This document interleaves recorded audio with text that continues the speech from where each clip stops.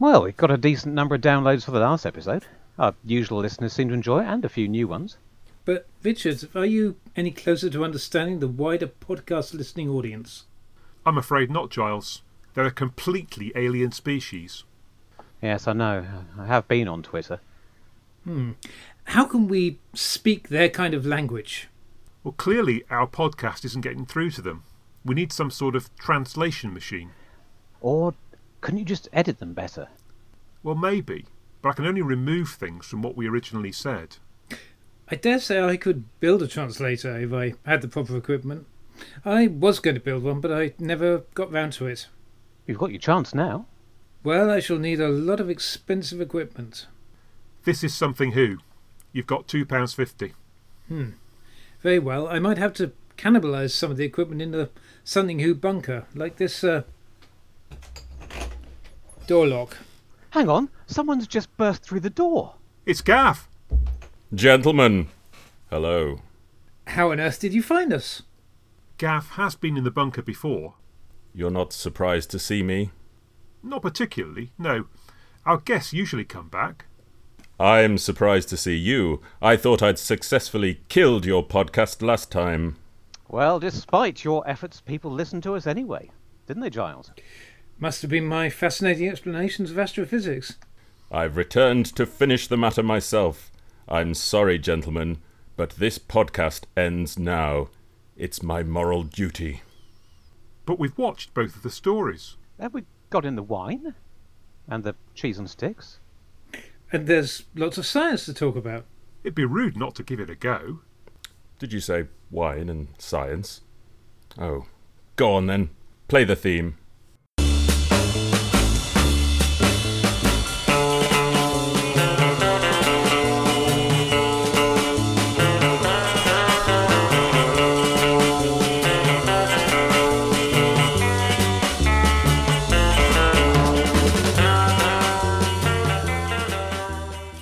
Hello and welcome to Something Who Podcast, episode 39. I'm Richard, and after we looked at the most recent episode of Doctor Who last time, it's back to the archives for two stories with a connection to 1969 and the space race. First up is Third Doctor story, Ambassadors of Death, and then we'll have a look at 11th Doctor outing, The Impossible Astronaut / Day of the Moon. And joining me in the Something Who bunker as usual are Paul and Giles, and as you just heard, back once more is guest contributor Gav. Hello, thanks for having me back. It's remarkably good of you to come, and hello, Giles and Paul. Hello. Oh, you want us to speak now? Okay. Well, if you Hello. like. Always a pleasure to have you fine gentlemen along. So, I guess we're going to kick off with Ambassadors of Death, a story nominally written by David Whittaker, but in fact, with this one, everyone seems to have had a go at it, including Malcolm Hulke, Terence Dix and Trevor Ray, and I'm sure we'll get into that soon. Directed by Michael Ferguson, it's the third story of Season 7, broadcast in early 1970. I guess what I wanted to say about this initially was, this is one of these kind of strange mystery stories from the early part of my fan experience. Ambassadors of Death, there was no target book in the 70s. Obviously, it was well before home video, and the plot is so incredibly ludicrously complex that no synopsis was ever going to really do it justice. So it's a story that I grew up not really knowing anything much about until probably the mid-90s. I don't know what your experiences of it were. I'd lay a guinea to a gooseberry that we're all much the same on that score. Yeah, I don't think I saw it until the DVD came out.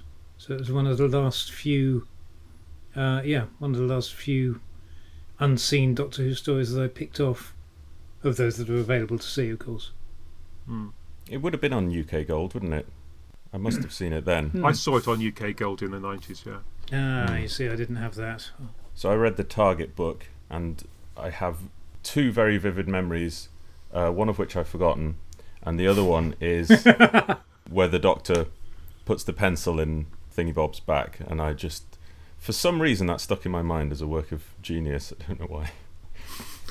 and then the UK Gold broadcast, which I think the quality of the satellite plus my 2-generation VHS copy that for some reason I made, left me with a fairly kind of muddy impression of it, I think it's fair to say. I think I got it on VHS, but even that was quite a late one. It was, yeah. I think it might be ones I skipped because once the DVDs had started, I stopped buying the VHSs because I'm not insane. Right. I wasn't so desperate to see these stories that I couldn't wait another 10 years for them to come out on a shiny disc. So yeah, missed it then. Didn't have UK Gold, so yeah, it was very late for me. I assume I read the book. Has anyone read it more recently? Because bearing in mind that the plot, many hands made heavy work of the original plot, so I was wondering if Terence had fixed any of the problems when he came to write the novel, because he often did, and there's more of an opportunity to do so here than in a lot of the stories which just needed tightening rather than completely explicating. But no, nobody's read it recently. I do remember that Doctor Who Monthly did a sort of archive feature on it, and the plot synopsis was utterly impenetrable. I mean, it went to about 3 pages, but it was just almost impossible to follow. So certainly Terence must have done a better job than that, I'd have thought.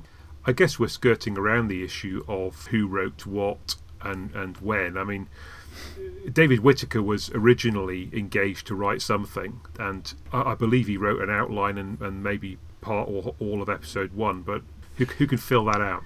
I've got some information on that. He was initially commissioned, I believe, for a 6-parter, which later became a 7. And in May of 69, which incidentally, May the 18th was when Apollo 10 launched, Right. and May the 19th was his treatment deadline for what was initially called Carriers of Death, and May 26th, Apollo 10 returned. I mean, he was late delivering the treatment. He was then commissioned for the script, and early July he delivered episode 1. A week later, Apollo 11 launched, landed on the moon. He then delivered episode 2, and at that point they were reworking episode 1 internally. He was then shown what they'd done with his episode 1 to show him the direction that they wanted to take, because they felt his work was sort of a little old-fashioned. He'd already reworked his story outline from a Troughton serial into a Pertwee Earthbound story. But they didn't like the way he was doing it, so they tweaked it a bit and gave it back to him and said, what do you think? They then had a meeting to discuss episodes 1 and 3, and they sent him off to work on those. In October, Trevor Ray was commissioned to further rewrite episode 1, and Whittaker continued his work, and then he delivered episode 2, and he eventually delivered episode 3 on November the 12th. So Whittaker had actually delivered episodes 1 to 3 in one form or another.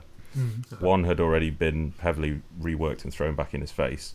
But after he delivered episode 3, the day after he delivered episode 3, he was told to stop by Barry Letts, and the day after that, Apollo 12 launched. And then a few days after that, Malcolm Hulke was engaged to revise episodes 2 and 3.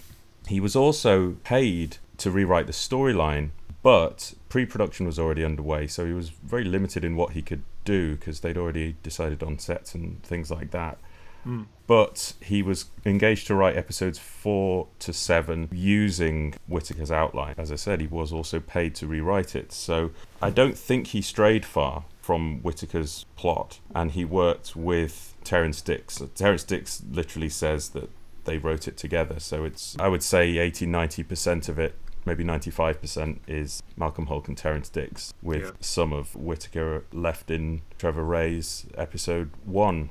So I think by the end of the rewrite, it was fairly substantially a typical Mac Hulke, Terence Dix style adventure based on a Whittaker outline. So I kind of came at this, when I sat down to look and try and unpick who wrote what, I came with the assumption that it was just a tangled mess, and actually came away realizing it was a lot clearer than that. Whittaker obviously wasn't making it up as he went along, so he had a coherent outline that he handed over and which they bought off him. And Mac Hulke and Terence Dix handled 6 out of 7 episodes virtually in their entirety. So although we can never know for sure, we think that basically the story, in its broad strokes and possibly even down to a lot of the main beats, came from Whittaker, and it was just the treatment of that they weren't happy with. It was the tone that he It was, looks that way. the dialogue he was coming up with seemed too old-fashioned, which is odd because one thing that's interesting about Whittaker is that although he was there at the very beginning when Doctor Who was a very different and very specific thing those first couple of years, he did manage to keep up to date with the show, and at least until Well, it's the thing, yeah. Series 5. Mm. I mean, Yeah. he'd moved forward a different tone on Power, and again, Enemy of the World. The fact that he Mm. pulled off Enemy of the World, which is a similar, mostly Earthbound conspiracy mystery thriller, Yeah. Yes. might have made you think that it wouldn't need. It's only another step away from Enemy to get to Ambassadors. So Mm. Exactly, and when it's you fascinating look to know exactly what he was doing wrong. And yes, in between he'd done The Wheel in Space, which is about us. Well, Which is But his so work some still has a regression there. harder. It has a harder edge. It's a less jovial tone when he's writing it than, ironically, I think Terrance Dicks. He writes a lighter, more adventure-based story, and Whittaker's tends to be these intricate mysteries that don't always necessarily tie up at the end beautifully. I mean, there's some oddities in Evil of the Daleks that have a similarly kind of convoluted beginning that just sort of hang together and partly unravel, and you kind of move on. But his work has that sort of stiffness that you'd think that was what they were pitching for. especially in Derek season Sherwin's 7, yeah. team. Yeah, exactly. So It's strange. I mean, there's only a couple of things that I've seen about stuff that we know from Whittaker's version, and one of those was that Regan was the main villain throughout, and that sending the ambassadors out on bank robberies and raids was a heavier element towards the end of the story. There was more of that in episode 6. But from what little I've seen, broadly speaking, what makes it to screen was David Whittaker's vision. I mean, there's minor details, like I found out that he wrote in a spacewalk, and in the end it was 2 capsules docking. I mean, if it's that kind of trivial stuff, then I don't understand at all. So it can't have been those details that were the issue. Puzzling. It's interesting because it's Malcolm Hulke. It feels to me, as I was going through it, a bit like a first draft of Invasion of the Dinosaurs. You know, yes. You've got a general, a politician, and a mad scientist. You've even got that. Yeah, I mean, in the background, I was thinking that, and then it all came to a head with this when Doctor Who meets the 3 astronauts who are watching television, who think they're on Earth, but they've just been brainwashed. It's the same sort of gag as the people who think they're on a spaceship and aren't. It's the inverse of the setup of Invasion. So yeah, and yet sort of lacks tonally. It lacks the lightness of touch even of a Malcolm Hulke, I think. I'm going to get fixated on the tone because you've got the plot covered. So I'm going to try and uncover quite as Sherwin had moved on why they were sticking to this hard-edged thing when Terrance Dicks, that's not his instinct, and why it took them so long just to turn the ship around and give us what we got in season 8. It is the opposite of a sort of cuddly unit story from sort of later in the Pertwee run. Even the unit characters are, the brigadiers are suddenly in this one. He's, I don't know, muscular is the right word, but he's sort of throwing himself around and beating people up. I think that's all just Nick Courtney. Nick Courtney was gagging for any chance to get into fights and fire guns at people. He loved all that. Apparently he didn't. No, he didn't. Sorry, that was my joke, and it was so awful. Sorry. I said it with a completely straight face, so nobody would have known. Why did I do that? Sorry. Yes. No, he hated it. I was just going to say I find it interesting that it only went up from 6 episodes to 7 because I think when they were planning this series and at what stage did they suddenly realise they needed to do 3 times 7 episodes for the stories or to expand it to that extent, because it does feel terribly, terribly padded. It's not a terribly original observation, and it grates in a way that some of the more egregiously padded later Pertwee stories don't, because it's not got that charm and that lightness of touch that actually helps it, so you're kind of enjoying the ride more, regardless of the fact that you can see, if you look at it, that they're just doing a load of run around to fill 25 minutes or so, while the plot doesn't move forward terribly much. There's also a sense of dread when the incidental music starts, because you know there's not going to be any dialogue for a long period of time. I mean, I know it has some knock-on effect, but there's 5 or 10 minutes where they have that famous stunt sequence where they try to hijack the capsule and recover it, and that's all completely redundant from a story point of view, because you could just cut from unit putting the capsule on the low loader to it being back at headquarters and all that business with the fight. And it's weird that's this sort of complaint that comes up from, is it Barry Letts who bemoans the budget? No, there's somebody injected a fight scene where there wasn't meant to be one in the script. I don't know if it's that story or another one. I would believe that it was this, based on what I watched the other day. There's a funny thing in that as well, because the story is desperately going for this very hard edge and serious science approach, and it's very slow and measured. And yet interspersed, there are these really jarring, silly moments, the vanishing tape, and the Doctor magnetising the hands to his car, combined with him doing a silly old man voice. I mean... It's odd in a story that's telling you the rest of the time it's desperately serious and earnest and scientific, and then you've got these really horrible moments of magic thrown in, particularly the disappearing tape reel, which has no given explanation. I assumed that all that stuff was David Whittaker, because it all seems a bit Static Electricity and Food Machine and Doctor Who's special box. I know he didn't invent the box, but I'm just lumping all that stuff in together. And yet apparently not. Sorry, you've just reminded me that I don't know which version of the script it appeared in, but the script suggests a conjuring trick. I think it says like John Pertwee could do a conjuring trick or something. So they just did the laziest possible edit. But the fact that it's clearly impossible looking to Liz and the Doctor doesn't bother to tell her what's going on, and they just move on. No, it's rubbish, isn't it? It's interesting hangover from Pertwee and them not being sure what they were getting. It's interesting that it ever got this far, that they were casting Pertwee, who was obviously best known as Mr. Navy Lark, Mr. Silly Voices and all of that, and that they actually were writing this in, so they obviously didn't have the idea of just play yourself quite from the start. And this got through 3-4 rewrites as well. It got through them taking it off, so you could forgive it if David Whittaker had thought, okay, they're casting Pertwee.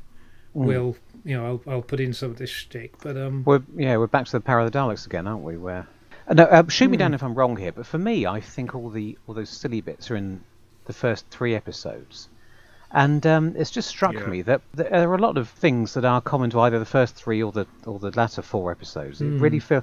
And again, it has just struck me that as it was the first 3 that are, though heavily rewritten, are based on a core of David Whittaker's scripts, and the latter 4, what I read, but which wasn't quite what Gav said, but what he said was presumably true, was that Malcolm Oakes started by writing 4, 5, 6, and 7 from scratch, and then went back and redrafted 1 to 3 to make them fit. Does that fit with what you said, or can that not be true? But anyway, there's definitely, isn't there, some sort of separation between the first 3 and the rest of it, as well as there being some lighter moments in the first 3 that then disappear. For me, all the, I won't call them plot holes, but the messiness of the plot, the things that I still can't quite get my head around, even now watching it for the 3rd or 4th time. And I went into it this time knowing that whenever I normally watch Ambassadors of Death, I have trouble following it. I even have trouble with the broad structure of the plot, because some of the details don't quite tie up, or I miss them because they're badly explained or thrown away. That obfuscates the broad plot for me, so I've never been able to quite get my head around it. And this time I thought, well, I'll pay attention. I need to get my head around it this time. I'm not just watching this for fun. This is research. This is serious. I'm being paid £2.50 for this. And also, I watched it much more quickly. I didn't do it 1 a week. I watched it all over 2 nights, and I still couldn't follow it. And most of the things that confused me are in those first 3 episodes. So something fun is going on there. And if you're really unlucky, I'll tell you what they are. But go on then. No, you first. I'm safe. I've spoken for too long. I've got to stop now, because otherwise I'll overheat. I had basically exactly the same approach. Every time I watch this, I feel it's kind of just sort of washing over me, and I'm not really taking it in. And I was conscious watching it today, making great effort, that I felt like I'd never heard a lot of this dialogue before. And I couldn't put my finger on why that was, whether I'd never fully engaged with this story or what. But my overwhelming feeling prior to today was this story was confusing and boring, and I didn't like it. And the weird thing is, the more I talk to most other people, not everyone, the more I discover that this is absolutely a beloved story. And I ran a Twitter poll today, and I said, do people think it's good, bad, or mediocre? And the number of replies I got saying, why haven't you got a superlative better than good? 80% of people voted it good. And I found earlier on today, the more people were telling me how amazing it was as I waded traumatically through episodes 1 to 3, the more I didn't want to agree. But by episode, however many it is, 27, I really came round to it, and I went making notes. What happened to this character? And then I would find myself crossing them out later when it was explained, and I was writing down no explanation as to why the henchman died. Oh no, actually there was just dialogue later that I apparently never picked up on before, and I'd written, so Tartalion is good now apparently, and then I crossed that out because no, he isn't, he just gets double. So all this stuff, and I was just making really nitpicky notes and finding myself increasingly wrong about it, and by the time I got to the end, I think everything ties up. Oh, good. Well, when I approached this, I was all ready to give this a proper slagging off and bemoan how it was like Lost, and that it was just made up as it went along. Nobody knew what was going on, and they were just throwing in twists and turns, and none of it tied up. And I've come away feeling that it's like Tenet, and it's bloody hard work, but it's probably all there, but you have to keep winding it back and keep making notes until you damn well enjoy it, and if you don't, it's your own fault. I'm not 100% convinced of this theory, but I am not prepared to give it the slagging off that I was going to. Oh. Sorry, yeah. I'm a changed man. I quite liked Ambassadors of the... But for a lot of the reasons that I just kind of ignored in previous viewings, which were, I don't know why I didn't want to sort of give any credit to the characterization or the performances. And Carrington is a brilliant character. Yeah. And what really struck me this time was how it was an echo of the Brigadier in the Silurians, that the Brigadier had done his duty and wiped out the Silurians because he was convinced they were a threat to mankind, and the Doctor's running around telling him no. And the Doctor loses in the end in the Silurians, and the Brigadier gets his own way, and here we have another military man doing the same thing. And the Doctor nips it in the bud this time. And I had a demented idea at one point. I thought, wouldn't it have been amazing if the twist had been that it was the Brigadier, not Carrington, and that it was the Brigadier trying to sabotage the whole thing. But anyway, that was a tangential thought. I'm curious to talk about plot points, because I came away surprised that I'd scribbled out all my snarky comments. Well, in that case, if you're happy for this to be another epic, can I just go... I haven't got that many, but can I go through the problems I had and you can explain to me? I mean, there's plenty of people who just inexplicably come back to life. I'm not going to list all the units, all the Havoc stuntmen. Yeah. The thing that confused me is that the castle just settles down in the latter half. The bad is once Regan comes in. It's Regan and his underlings, and it all gets a bit clearer. But there's a lot of churn among the henchmen in the early part. I was particularly irritated by this sergeant character, who was privileged in episode 1. We got a lot of focus on him. He's leading the battle. He's arrested, taken back to unit headquarters. He's helped to escape. Now, is that him in part 2 that we see during the... No, can anyone help me with this? I don't think it is, because I thought... In my head, we never see him again after part 1, or if he's released at the beginning of part 2, whatever. And I thought that was... I was waiting, and he never showed up again. I think you're right. That is a redundant storyline. Because there's odd stuff sprinkled in. Like, there's the bit where... That bit early on where they say, don't kill anyone unless you absolutely have to. And then they immediately go outside and start murdering people. And then when that sergeant gets the chance to kill the Brigadier, he doesn't. And you expect there to be an enormous reveal later as to what that motivation is. And all we hear is, you were told not to kill the Brigadier, weren't you? And that's all we're left with. So I'll give you that one. Who's done the risk assessment on that? Because it doesn't seem like it can possibly be worth the loss of life on both sides. I mean, what's actually going on there? I think I enjoyed this more than I normally do, and my biggest problem, my biggest criticism, is that bloody battle. It sort of hangs over the rest of the story because it's so nonsensical. And it doesn't even look very good. It's just rubbish. It does look like an audition piece from Havoc. Or, as you say, it could be the battle that was inserted in the script that wasn't there. It doesn't make any sense in the plot. It confuses you. It clouds the motivations of the villains in the wrong way. Because what you are led to believe about what sort of people they are, based on that battle, the way they charge in all guns blazing, is never resolved because it isn't in the script. It must have just been worked up on location for a bit of fun, and it sort of knackers the next 6 episodes for me. So that's my biggest problem. Yes, it works logically if Regan is the boss. If it's a gangster operation whereby they'll do whatever they want and they'll kill whoever they want to get the access to the aliens to rob banks and further their crime empire. But if the real top villain is Carrington, as it turns out to be, then, as you say, it makes no sense, because Carrington then later tries to sell them this cover story that the astronauts might be carrying dangerous plague-like radiation that's going to infect, and it might hurt people. So to make sure we protect everyone from this dangerous stuff, we're just going to murder everyone we That's can the possibly biggest knock-on across. consequence of that battle. The fact that when, in episode 3, we're wrong-footed by the fact that Sir James Suit brings out Carrington to talk to the Brigadier and the Doctor, we don't expect him to come clean.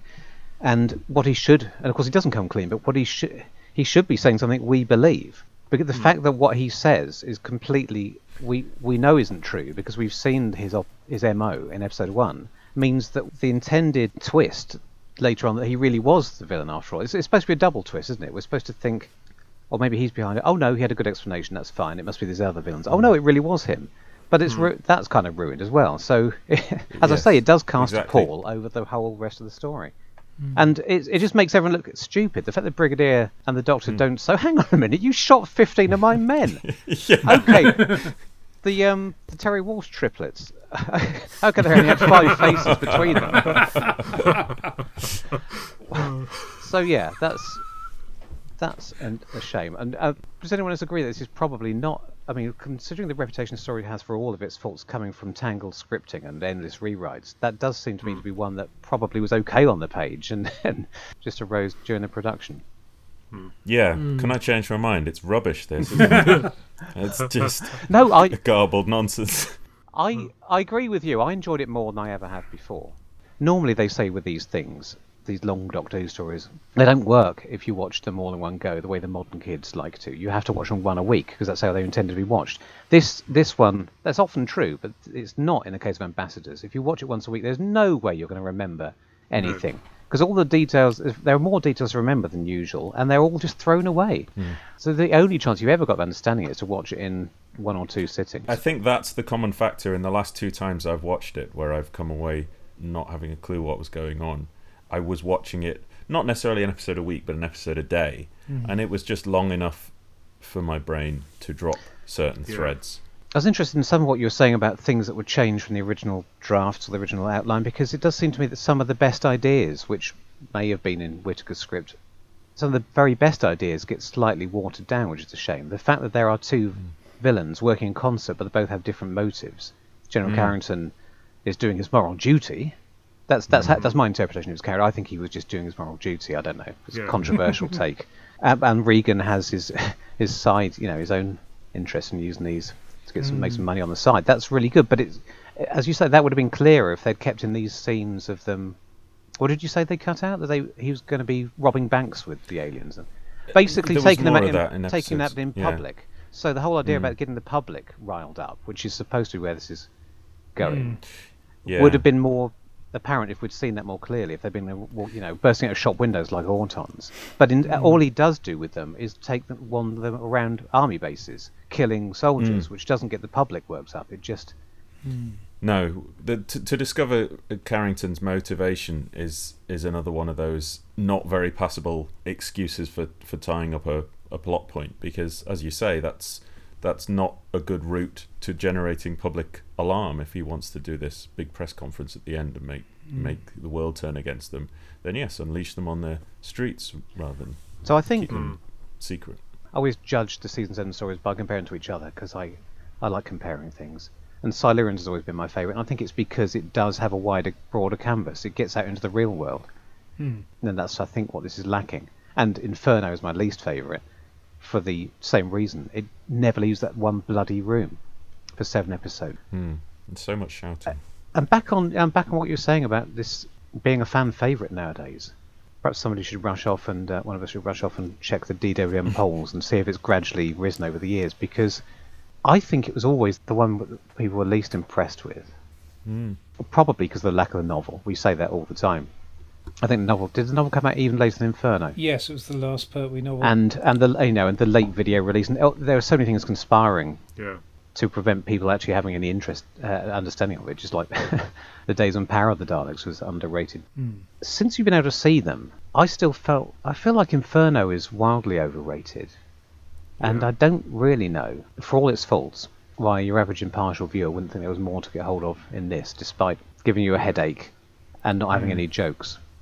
I mean, I always liked Ambassadors from pretty much when I first saw it for the kind of stylistic side of things. Like, I mean, I quite like Michael Ferguson's direction. I mean, he's doing the same thing that he did in Seeds of Death with the Ice Warriors, you know, on the Heath, and he's going to do it again in Claws of Axos with the Axons. Yeah.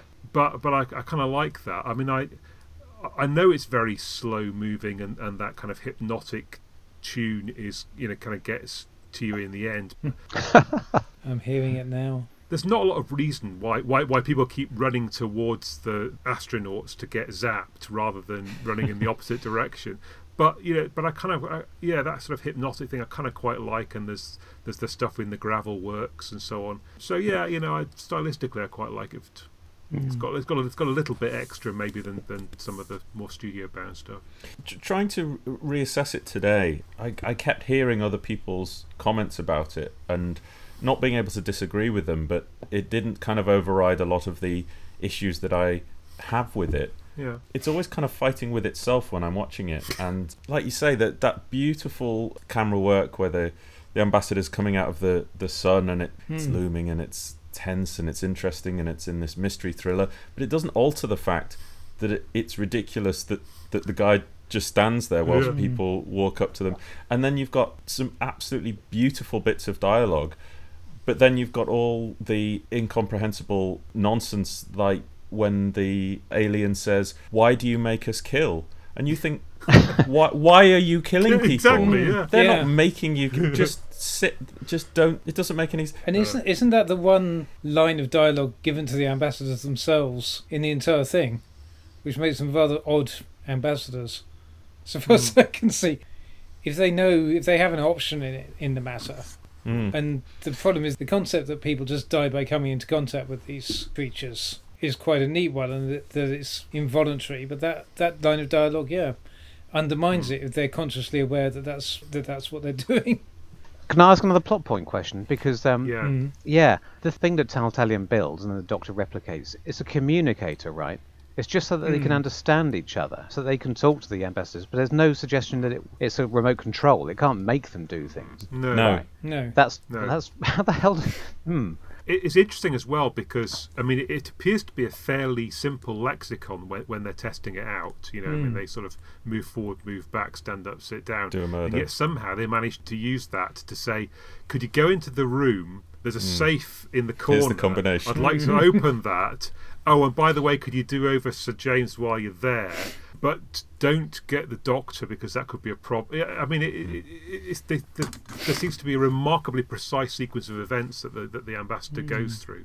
They are acting brainwashed. That's the other thing that doesn't chime with what we're then told about them. What this reminds me of, and to be honest, Regan's scheme and this whole thing, it would fit in a later series of the Avengers. Rather, it's an Avengers plot. Yeah. Like aliens being used. It's very much if you put some Laurie Johnston music underneath some of the sequences instead of that bloody bit and tightened it up. The whole thing about using a bunch of radioactive aliens to rob banks is quite. And I think that also creates a strange dissonance as well, because you have all this serious, hard science astronaut stuff, and as you say, that jars against that Avengers style using aliens to rob banks. Maybe that was the element that was too prevalent in the Whittaker script, that they felt that angle had too much frivolity, and therefore Carrington, So they brought Carrington manufacturing back the war. to be I mean, bear in mind that the story was originally Carriers of Death. We don't I mean, it struck me watching it today. 6 episodes. After 6 episodes of watching the Ambassadors of Death and seeing the Ambassadors of Death come up every week 6 times in a row, how did you feel about the twist they turned out to be ambassadors?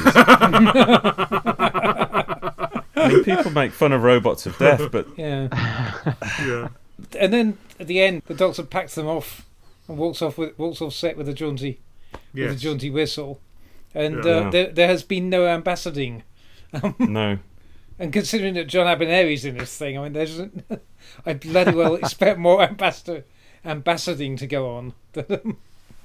So so the kind of what happened next? It certainly leaves a bloody big question mark. Because ultimately, because Whittaker conceived it, I've just remembered it was meant to be a first contact. Yeah, that's the thing. Story. That was the original, and at the end, everyone walks off. And the resolution to the story is that there's not going to be a war, and that they just get back in their spaceship and go back to wherever they came from. We're never told. The story doesn't... I mean, we weren't promised it because that sort of got left behind in the 27th rewrite, but the idea of it being a supposed first contact and that these are ambassadors, that just drifts off into obscurity. It reminds me of the end of the Matt Smith story with the Zygons.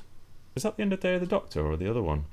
Yes, no, it's the end of Day of the Doctor. But then Day of the Doctor, where he locks him in a room, says, which is why they had to come back to it.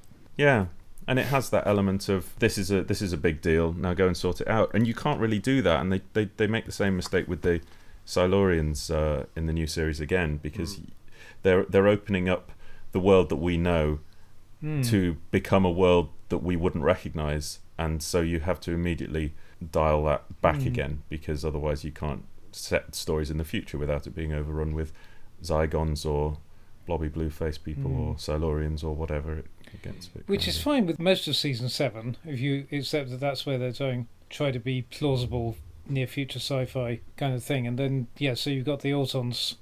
The Autons can probably be covered up with a cover story of some sort or other.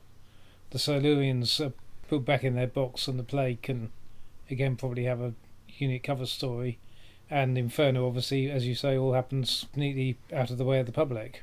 So this is the one, and it doesn't feel like it would have taken much to just come up with some, and you only need a couple of lines of dialogue just to explain humanity is clearly not ready for contact with our superior spaciness. We're buggering off until you grow up. We'll try you in another 50 years. Yeah, exactly. That would have been a neater. And the fact that again you have the alien who appears on the spaceship, and then on who appears to be played by Bez or something like that. It's constantly like throwing shapes a bit. So again, why are you sending these ambassadors if they're not gonna, if they end up being voiceless? And they're good as a creepy concept, but at some point they should have spoke for themselves, perhaps.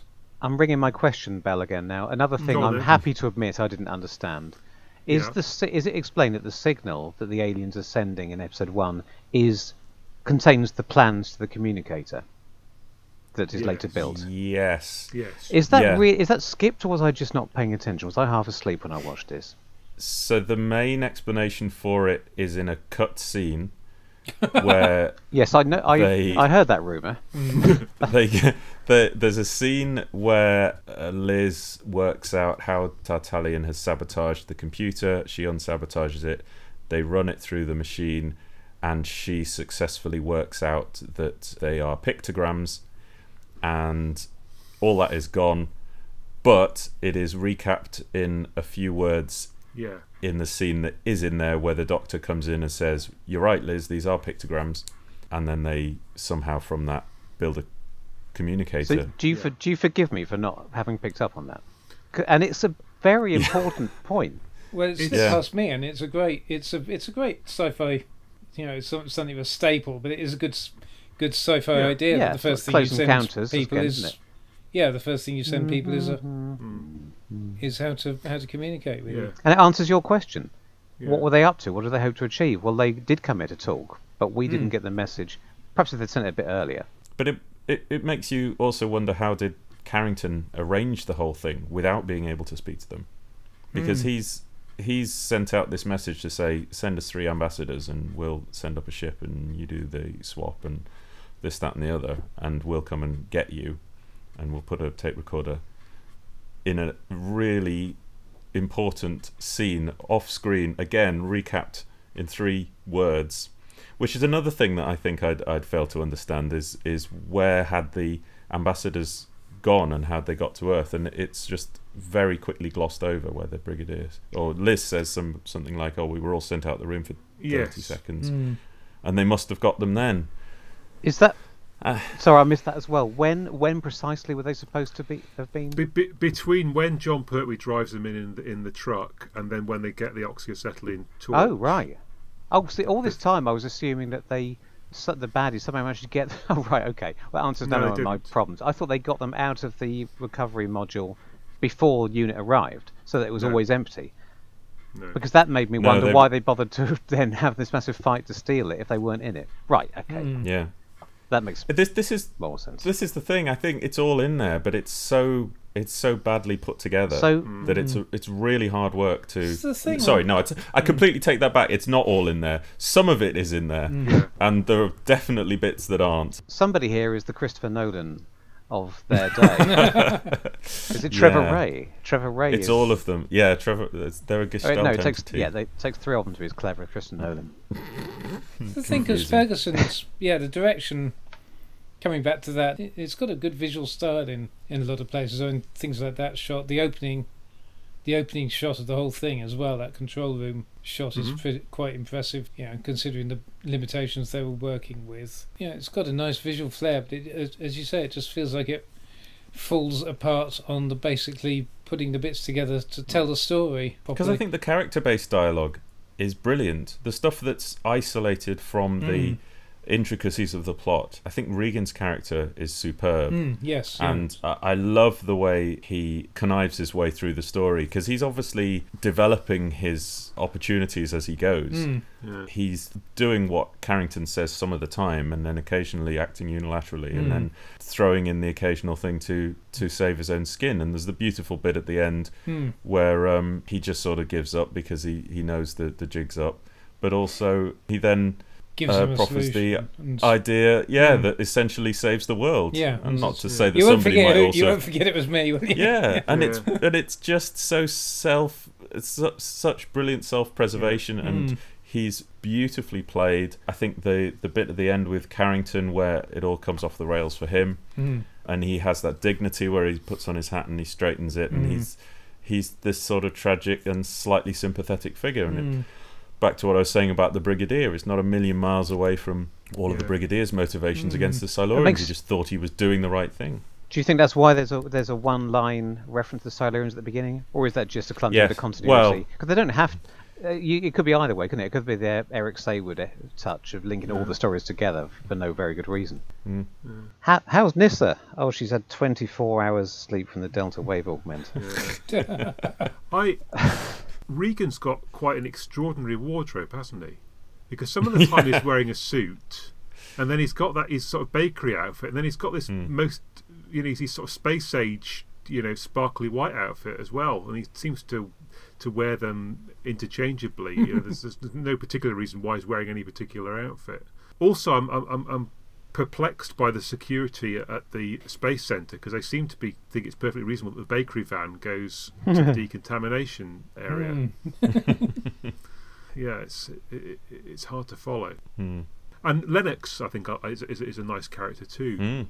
Another good Cyril Sharps outing. And I like the interplay with him and Liz, the way she manipulates him. And there's that beautiful bit where she suggests that he escapes too, and he says, "Where would I go?" So nicely played and sad, and then he has that sad ending, basically off screen. Yeah, I think that was the other bit that I said was unforgettable that I couldn't remember from the book, when he was left with the radioisotope. He feels like a very David Whittaker sort of character, that sort of sadness, and minor tragedies is very Another common. Lesterson. Yeah. Yeah, he's a bit like the guy in Enemy of the World as well, isn't he? Federin or whatever. He's, Yeah. So Yeah. Michael Wish was very good, isn't he? So I hadn't realised it was Davros until the credits came. Yes, yeah.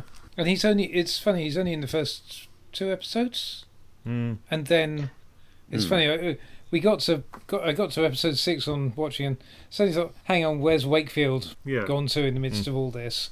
Because we suddenly then go over to doing base launch related stuff by doing like close-ups on people behind consoles reading off things and so on. Dolly Bird out of Up Pompeii, amongst others.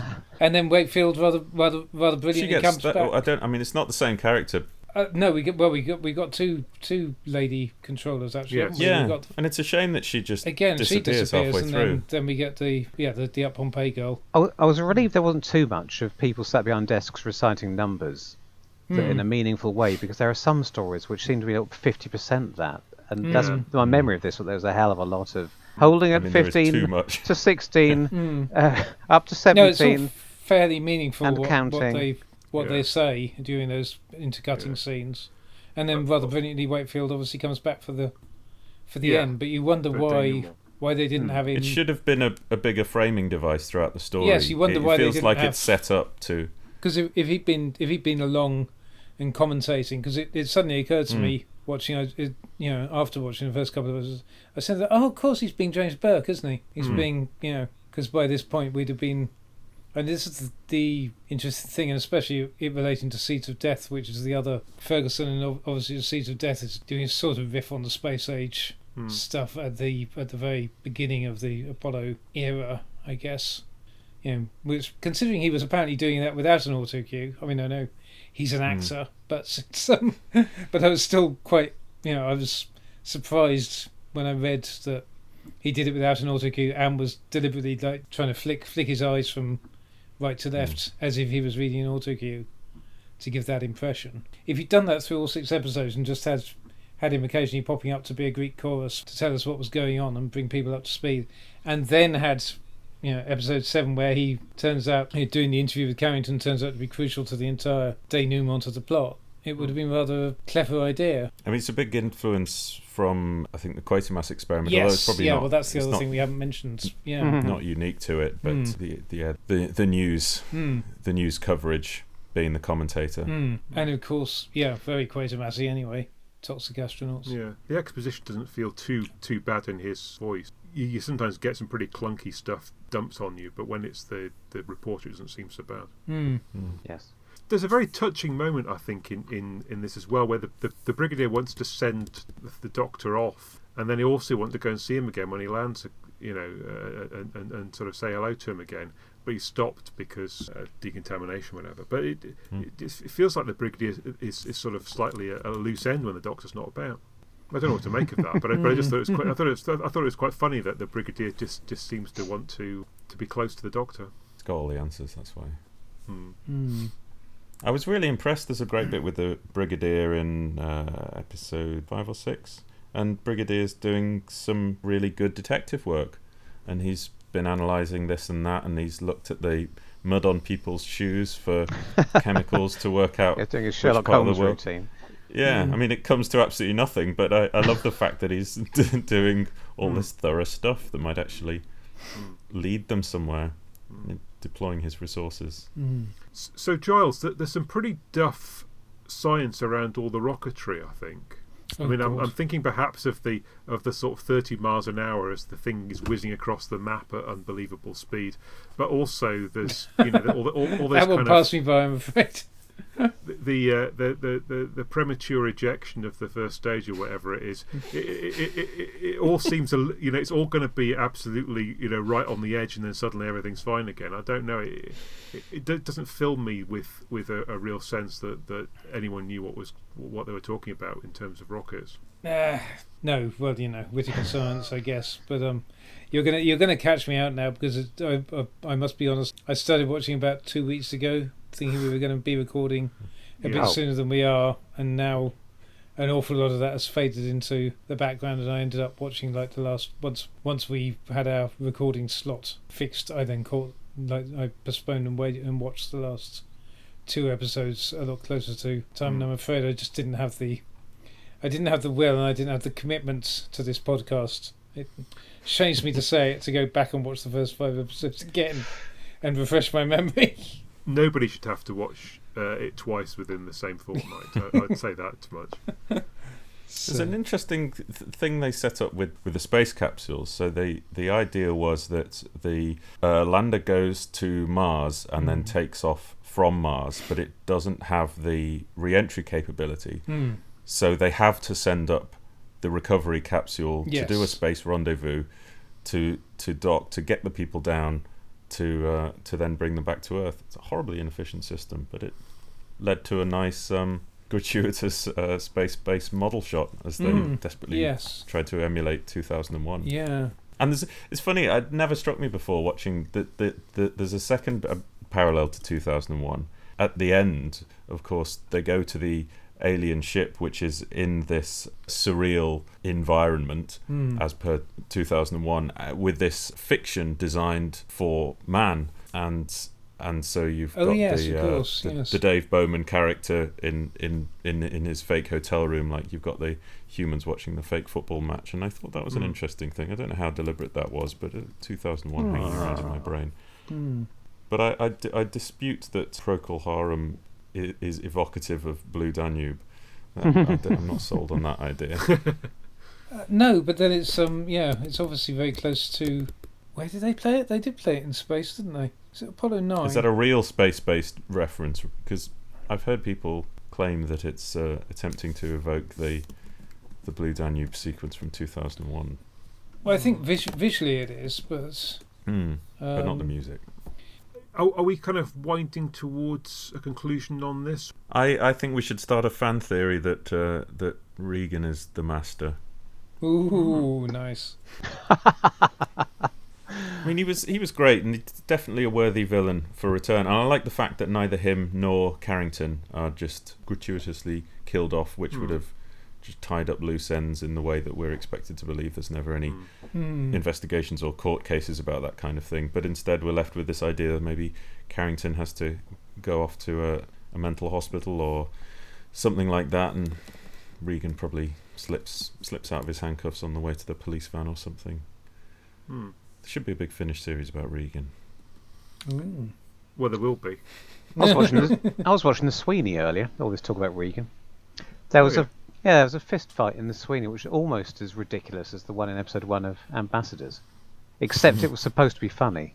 So yeah, sorry, that's not very helpful. Just the Sweeney's always good for that sort of thing, isn't it? Yes. I have one final question, which isn't rhetorical, which I didn't bother to look up. Does this in any way fit in with Waters of Mars, in terms of who were the first people on Mars? I can't remember what Waters of Mars says about the characters in that. Are they the first settlers? Are they the first humans to land? Because obviously all the chaps in Ambassadors in Mars Thingy 6 would have been the first people on Mars. It's the first base, isn't it? Yeah, I think and until that Capaldi Warriors episode.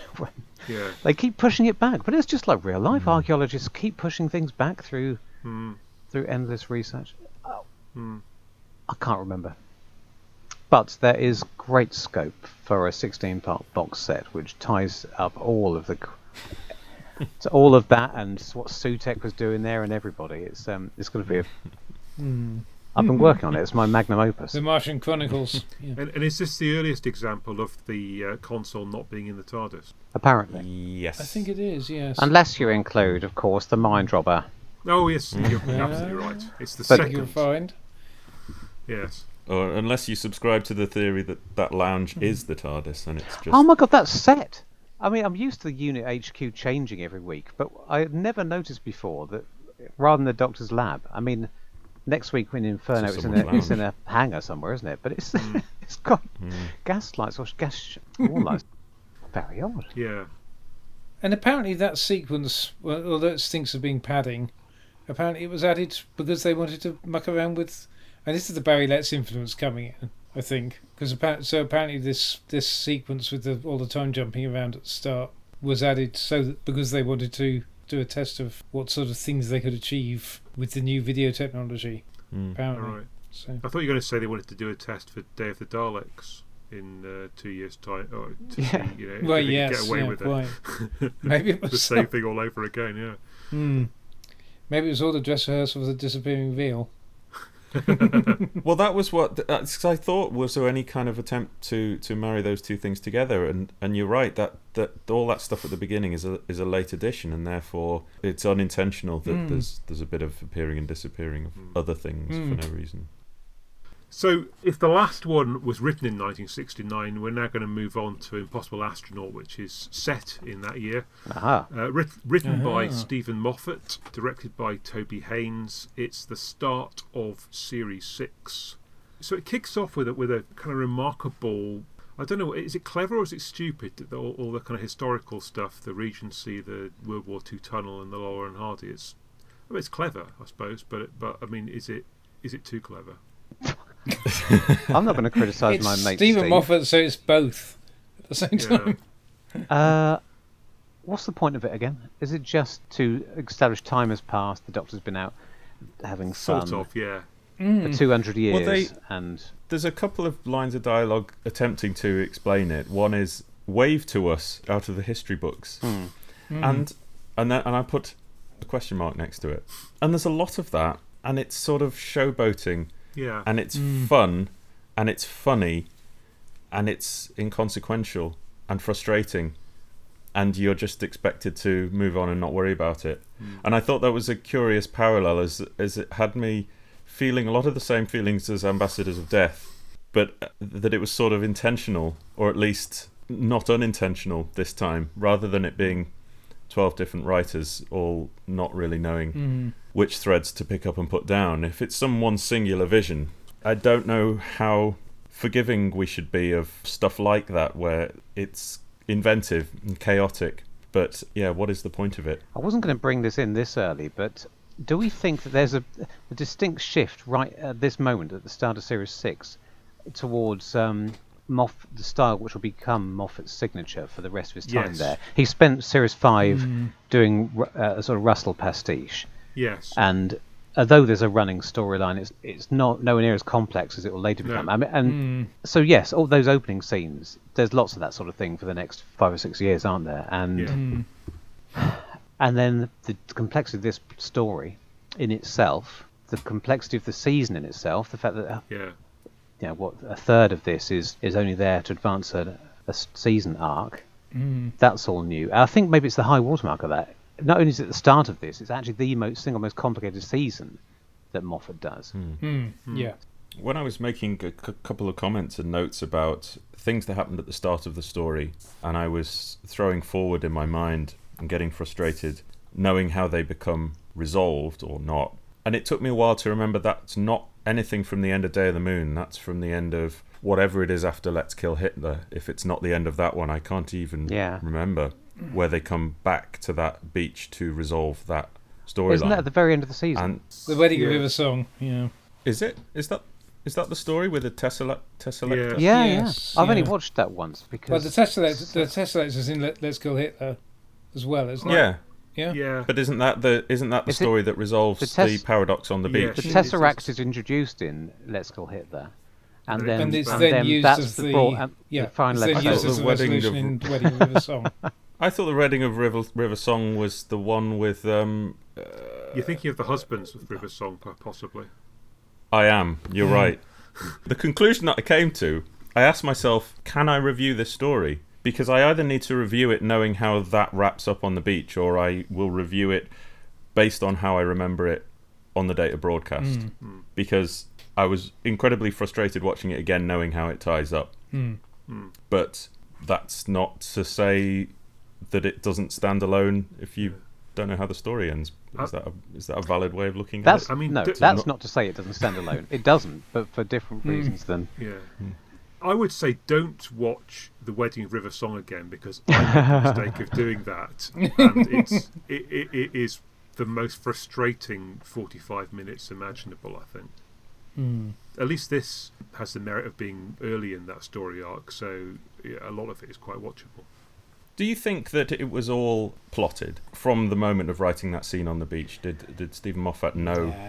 Very the good question. Tesseract? Because the thing that frustrated me most, with the foreknowledge that I'm not supposed to have first time watching this episode, when he dies, and they have the dialogue, Amy says maybe he's a clone or a duplicate, and that is the signal to the audience that he is not a clone or a duplicate, because that would be breaking the rules of television signposting. And then you've got Canton who turns up and says he's definitely real, that is the Doctor. So you've got double the emphasis on this is not a fake out. Whatever you're seeing is going to blow your mind, because I, as the author, am not going to lie to you about this. He is not a fake, it's not a duplicate. What you're seeing is all real, which then presents the problem. It's too big. What can you do with that? Obviously. And it put me in mind, funnily enough, in both ways at the same time, of Avengers Endgame, when Thanos kills Loki. Spoiler alert for anyone who hasn't seen the highest grossing movie of all time. And he says, no resurrections this time. And there's then a trust with the audience that he's not going to just spring back to life. Yeah, one of the other characters asks the question for you, doesn't he? In the same way that, as you said, River does. Yeah. So he says, but he's been dead before. That's the point. They say that, don't they? Yeah. They ask the question the audience is thinking. Yes, and so you answer that. It's like, well, this is the Doctor, and there could be time travel, and he could be a clone, or he could be a duplicate, so he appears to be dead. And yes, exactly. The question is answered that you're asking in your head, and they say, no, it's all real. And then they reinforce it when it came to the mid-season break with that cutaway teaser directly after A Good Man Goes to War, the Doctor Who will return bit. You go underneath the lake and see the Doctor's skeletal hand clutching the sonic screwdriver. Oh, I'd forgotten that. A lot of people do. Okay, is there any explanation for that? I've got into big arguments with people about whether or not that is, what do you call it, diegetic or not. Yeah. Whether that is meant to be part of the narrative or... How can it not be? But again, they keep kind of reminding us. Do you know what? There's a similar... Gavin and I are going to do a Lost podcast at some point, and that reminds me of a similar cheat they pull at the beginning of season 6, the most controversial season of Lost, which makes or breaks any fan. But there is an zoomed down underwater shot of the island having been submerged at the very beginning of season 6, to tell you that you are definitely not in an alternate reality, but that can only be a result of the bomb having gone off at the end of the previous season. And of course, that didn't happen. So that's one of the only things in season 6 where their bait and switch actually doesn't play fair.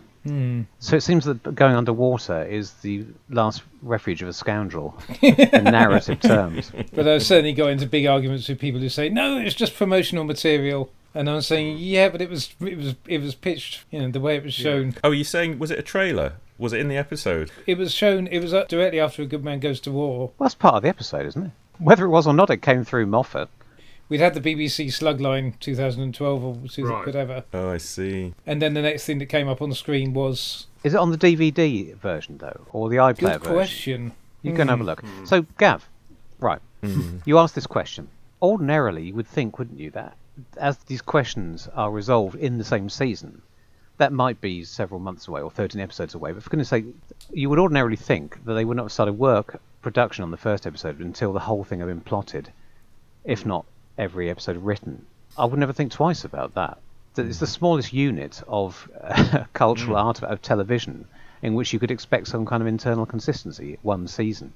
But I think you're right. It savours of having been made up as it's going along, because the cleverness of the explanations, both within the episode itself and the larger questions that are answered over the season, there are only clever in inverted commas here, whereas Moffat had never really let me down before. It always, whether he'd made stuff up as he was going along or carefully plotted the whole thing out on graph paper beforehand, it always felt like the latter, He was good enough at papering over the cracks and giving you little bits of misdirection so you don't think too hard about the things that don't quite work. And here was the first time it started to fall down. So the idea that he might have written himself into a corner by starting, or maybe, by starting with something of such a big moment, maybe setting himself a challenge, saying, this will look good, I'll think about how I'm going to get out of it later. It's got to be possible, hasn't it? Because what other explanation is there? And it's so odd that he didn't. This is all off topic, of course, isn't it? But the explanation that it's the Tesseract is possibly the least satisfying explanation we could have had, isn't it? Does anyone like that as a... Well, it doesn't fit with anything that you actually then see in the episode, does it? No. it's not that it's unsatisfying as a conclusion to what we've seen, but it just feels unsatisfying. You would expect Moffat to do something to do with time travel or an alternate reality. The last episode, Wedding of River Song, is entirely set in some weird alternative reality, and yet he still doesn't. He's got the ideal opportunity for this to be an alternative Doctor because he's set himself this challenge that no, it isn't. Do they say that? You said it's not a clone or a... Yeah. Well, Amy says maybe he's a clone, maybe he's a duplicate. But nobody denies he could be from an alternative universe, and yet we don't get many of them in Doctor Who. We haven't had one since, there was Inferno and then Rise of the Cybermen, but it's been a while, so you could have gone down that route, and I don't think anyone would have felt cheated. The other thing that's just sprung back into my memory was, correct me if I'm wrong, this was the season with the Gangas. Yeah. Yes. Was it not? And that resolves some of the Amy plotline. Yes. Well, and that was the weirdest thing, was that turned out to have nothing, because that was the biggest signpost. Well, and we do get the duplicate, the Ganger Doctor in that. Exactly. Would that not have... But then he kind of delighted in some ways, and you thought, okay, he's been clever here. He kind of delighted in presenting us with various options of, it could be this, various things that could be a fake Doctor throughout. Certainly in the first part of Series 6, because you've got two. Well, and of course that's the second part of Series 6 when you get the Teslator. So he kind of delights with teasing us with, it could be this, it could be that, and I remember the fandom going wild with theorising at the time, and everyone saying, well, it won't be, but it won't just be a duplicate, because... Was this the period when he was also in the midst of resolving the big Sherlock cliffhanger, which ended up being Two Fingers Up? No, I don't think so, because Series 1 of Sherlock came out after Series 5. He's definitely got his Sherlock head on, though. I mean, there's a little tiny moment where the Doctor works out the clue of the three the little girl's name, but it turns out to be three signposts. And the way he explains that is Sherlock, not the 11th Doctor. And I think it's the first of many occasions where they start to cross-pollinate. Yeah. I remember the whole sort of thing on the cover of Doctor Who Monthly saying, one of these four characters is going to die. Yeah. I remember my immediate reaction to that was, oh no. What a lame premise for the start of the season. It didn't make me think, oh how terrible. The trouble with Moffat and Death is that it's never final, is it? He sprung it too many times. There's too many. We already had two Rory deaths in the previous series. Well, exactly. Rory dying became a running gag in Series 5, didn't it? Yeah. Indeed. And I guess the thing that worries me is that it's Death being so final in everyone's experience, but in Doctor Who, it's fine, don't worry about it, we'll sort it out. It's just so fake, so unlike our experience in the real world that it always seems disappointing when it happens. It takes any sense of jeopardy as well when you know that if a character is in dire straits, as the Doctor is at the start of this episode, and rather than worry about his safety, the instant he dies, he'll be okay, but up until the point where he's shot, there's tension, and then once he's dead, you think, all right, so we just have to wait and find out how he comes back to life, and it just bursts that bubble of, like you say, Doctor Who in that era doesn't have an enormous grounding in reality, but the last of it evaporates when just death is not a... Well, I remember going to the launch party, or Jeremy's party. I think it was at the 1 Ton for this one, right? And I think, hadn't they released some publicity photos which included the astronaut shooting the Doctor? Because I remember a friend of mine getting... Right. So basically they plastered all these various publicity photos which included that, like with the Doctor in mid-regeneration. That's picture. There are so many signs that the clever solution wasn't supposed to be it's a robot. Because the fact that he starts regenerating suggests he's organic. Yeah. But there's this robot throwing a Jean-Michel Jarre light show, but the hand seems like the skeleton, the clincher.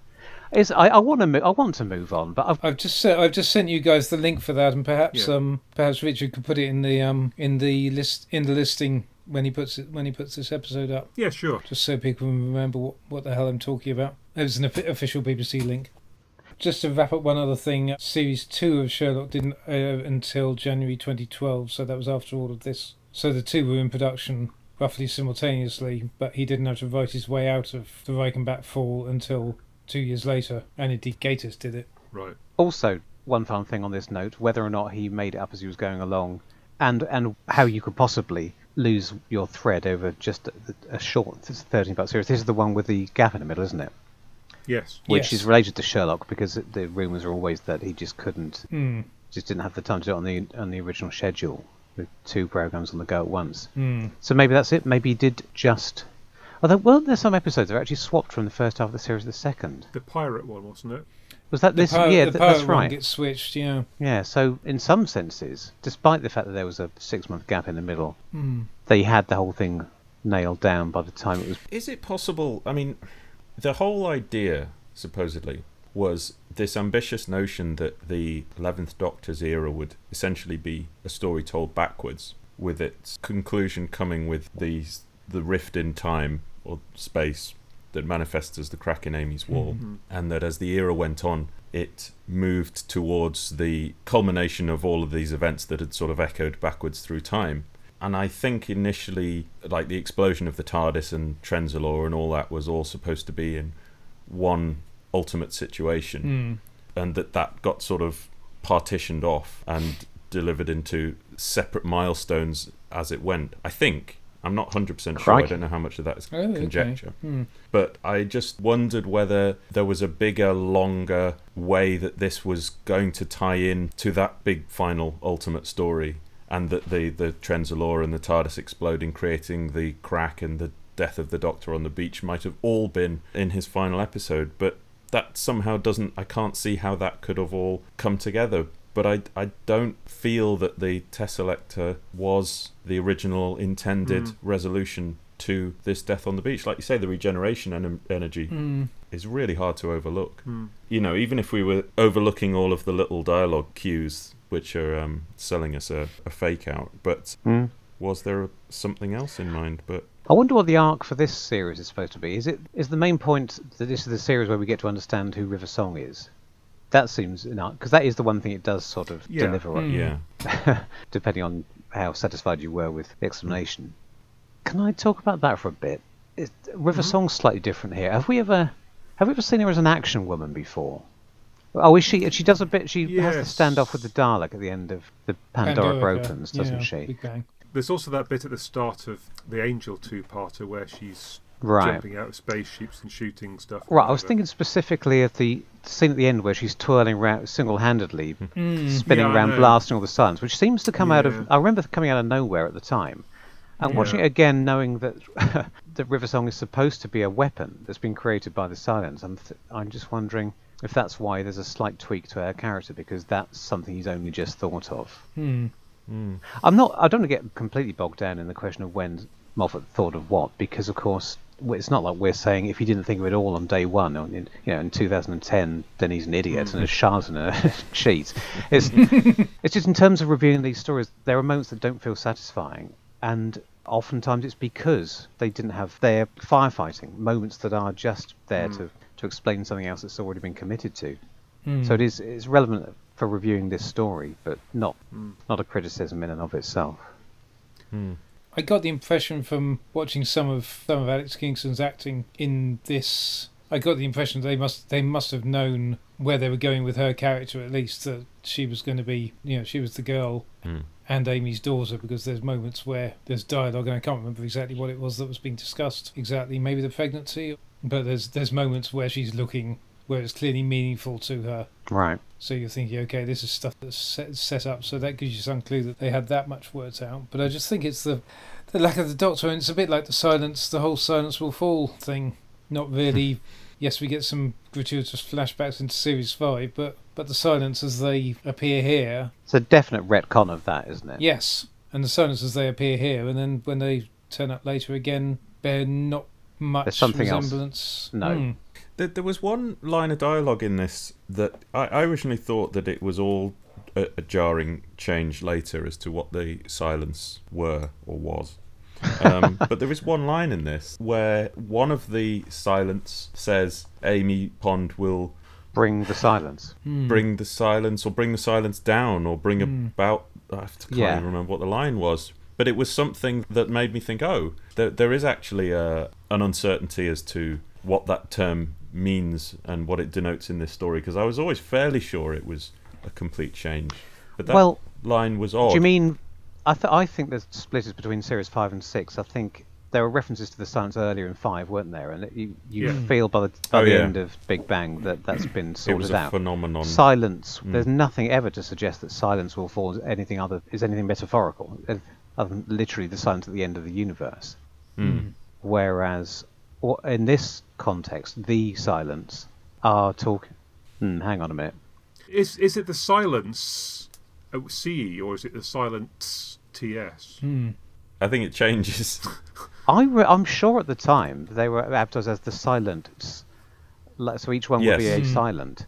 Yes, I think you're right. It was an immediate red flag that it changed from silence as an abstract concept in the previous season. Again, that version of the story is wrapped up here. The fact that the silence have used Amy Pond to create their weapon, which is the weapon is going to destroy the Doctor, and that's for the good of. We should just talk about this one story. What's the link between the silence plan to kill the Doctor and the Pandorica Opens, where all the disparate beings of the universe come together because they know the Doctor is going to somehow end the universe, and they sit him in a box? What's the link? I think they're two different plots, aren't they? Two different. But aren't they both because they think the Doctor's going to end the universe? Yeah, but that's already happened. So these silence must be. Of course, they're in the past. They're in 1969. Is that relevant? Are they trying to prevent the Doctor doing the same thing that we've just watched in the previous series? That'd be a bit rubbish, wouldn't it? Or are they looking ahead to something else? Or are they worried about the crack opening and destroying the universe? Because of course they later come back and all that's tied up in his final story, isn't it? Can anyone remember? This is the problem, isn't it? It's also involved, isn't it? We're probably going to have to just concentrate on. And then don't they become the confessors in the final story or something like that, isn't that? Confess. The silence says to Amy, "We do you honour. You will bring the silence, but your part will soon be over." I mean, that doesn't answer any of the questions you asked, but I wanted to. No, he's planned it that far. You could argue that all that proves that has been planned at this point is the first 6 or 7 episodes, because by the mid-season break we know that River is the weapon they've created to kill the Doctor, and we also know that River is the little girl, and the little girl's in a spacesuit. So we can see ahead to what's revealed in the season finale that this was their plan. I thought that aspect of it, the clearest linear, if Stephen Moffat ever does linear, element of that storytelling was, at the time, brilliant and the standout part of it. And I was fully on board for the regeneration tease of the child at the end. I thought that was incredibly exciting, and I loved the way it played out with the reveal of the baby. That was all great at the time. What I didn't enjoy at the time, and I still wasn't wild about on rewatching, is this convoluted season finale approach to this opening episode. I found it just really alienating, and I thought there was too much in Day of the Moon. You've got the recorders in the palms of their hands, and then the recorder is part of the plot point that Amy's been kidnapped, and your brain is still reeling from the repercussions of what is the astronaut who's inside the suit and where's it going, so you don't know what information you're supposed to be understanding, processing, thinking back to the start of the previous episode. And then the disappearance of Amy is actually a whole nother plot thread in one respect, in that it has nothing to do with the situation they're dealing with. I get that, yes, it's a wider part of the astronaut story, but the fate of Amy's baby in its many years to come is different to the fate of Amy in that room at that moment, and I found it just really jarring again this time around. It's interesting you said it feels like a season finale, because Mrs. Morris wandered through as I was watching it and said, was this the end of the season? I said, no, it's the first story. And she could not believe it. She wrote to her MP. It's frustrating, I think, because we've got a lovely bit of American scenery. You know, they make the absolute best of the fact that they're in America for this. I mean, it's America dialed right up. You've got a really good and interesting alien species here as well, you know, and a very clever concept that you forget them as soon as you look away from them, and all of it feels like there's a great story in there that wasn't the one that you ended up writing. Yeah, I was expecting to come to this and not really like all the stuff that's just there setting up the season arc, but to enjoy the silence, the creatures, because I liked all that. It's another genius idea, one of his deceptively simple ways of taking a common childhood or even adult fear that there's a thing behind you that you can feel it but you can't see it or whatever, and making that science fiction. But I was expecting to like that side of it and have to suffer a few minutes, perhaps, of the arc stuff. But it's about 50-50, isn't it? There's only really one episode worth of plot that works in itself. It's almost like he's taken a genius idea, like he's taken Blink, but then padded it out to 2 episodes with loads of extraneous guff, which would be heartbreaking. So looking at that in reverse, I think you're right, Richard. I think there was a really good one in there. What the treatment of it we actually get, I think, suffers because it's almost squeezed out by the stuff that's in service of the wider story. Yes. And of course, you don't know when you're watching it the first time. You don't know what bits are going to pay off and not. It's just a few moments now where the silence really make an impact in themselves. And even by the end of this story, that's been slightly ruined because the rationale for what they're up to and why they do what they do isn't 100% satisfying and is muddled, in my opinion. Yes, it's weird having talked about all of the permutations of Ambassadors of Death and attributed a lot of its issues to the influence of many different people getting involved. And this has the same feel. Yeah. That there was a great alien invasion story. It was a really strong concept. And then it's like a second writer came along and said, but we really need to thread in all of this other stuff, so we'll give it a rewrite and inject all this clone, baby, whatever it is, regeneration stuff going on.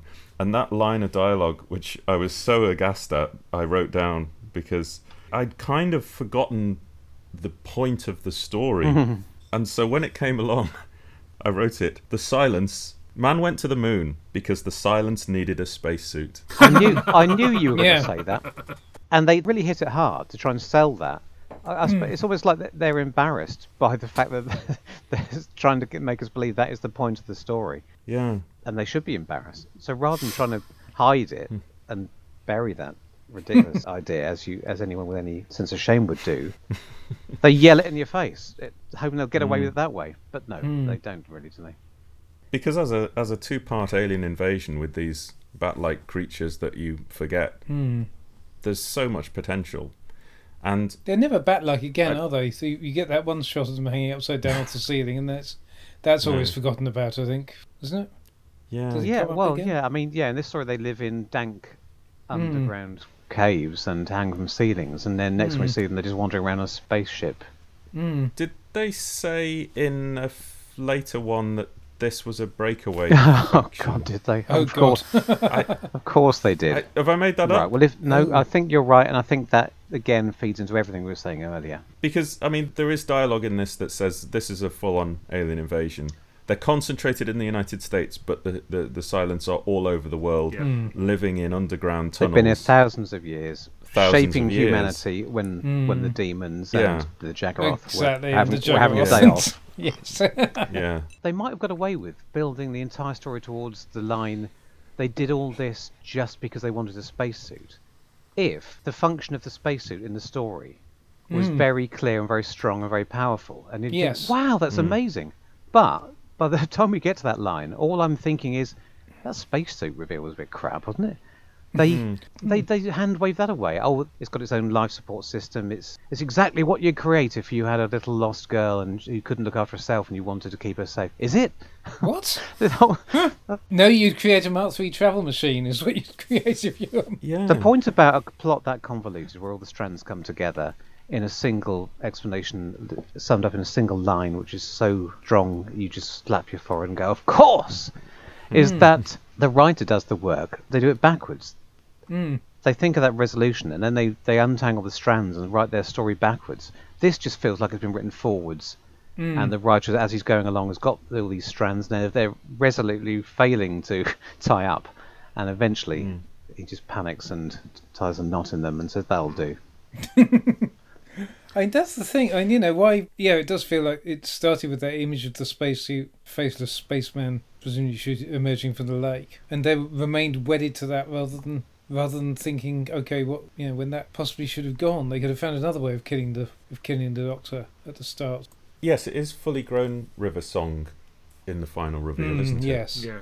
Because that was the other disparity, was that when they meet the spacesuit in the cliffhanger of the first part, they have to pull off this sleight of hand with the camera work to hide the fact that it's a child inside. And she's obviously in stilts inside the spacesuit because she's clearly not a 7-year-old girl coming through the doorway. And none of that kind of feels comfortable when you see her and the silence behind her later as well. And you're looking at the heights and you're thinking... Then it's silence are tall buggers, but yeah. It feels sort of all square peg in a round hole. It's odd. I mean, the silence are a stupendous idea. The thing is, it's a bit like the Angels. It's a great concept that bears no scrutiny whatsoever. It's not a unique thing in Doctor Who history. But it's like, you know, when you're watching the Angels and you're sold on one single rule. And it's just so, you know, it's so clear, and it's a great tagline, don't blink, and it just sells it to people.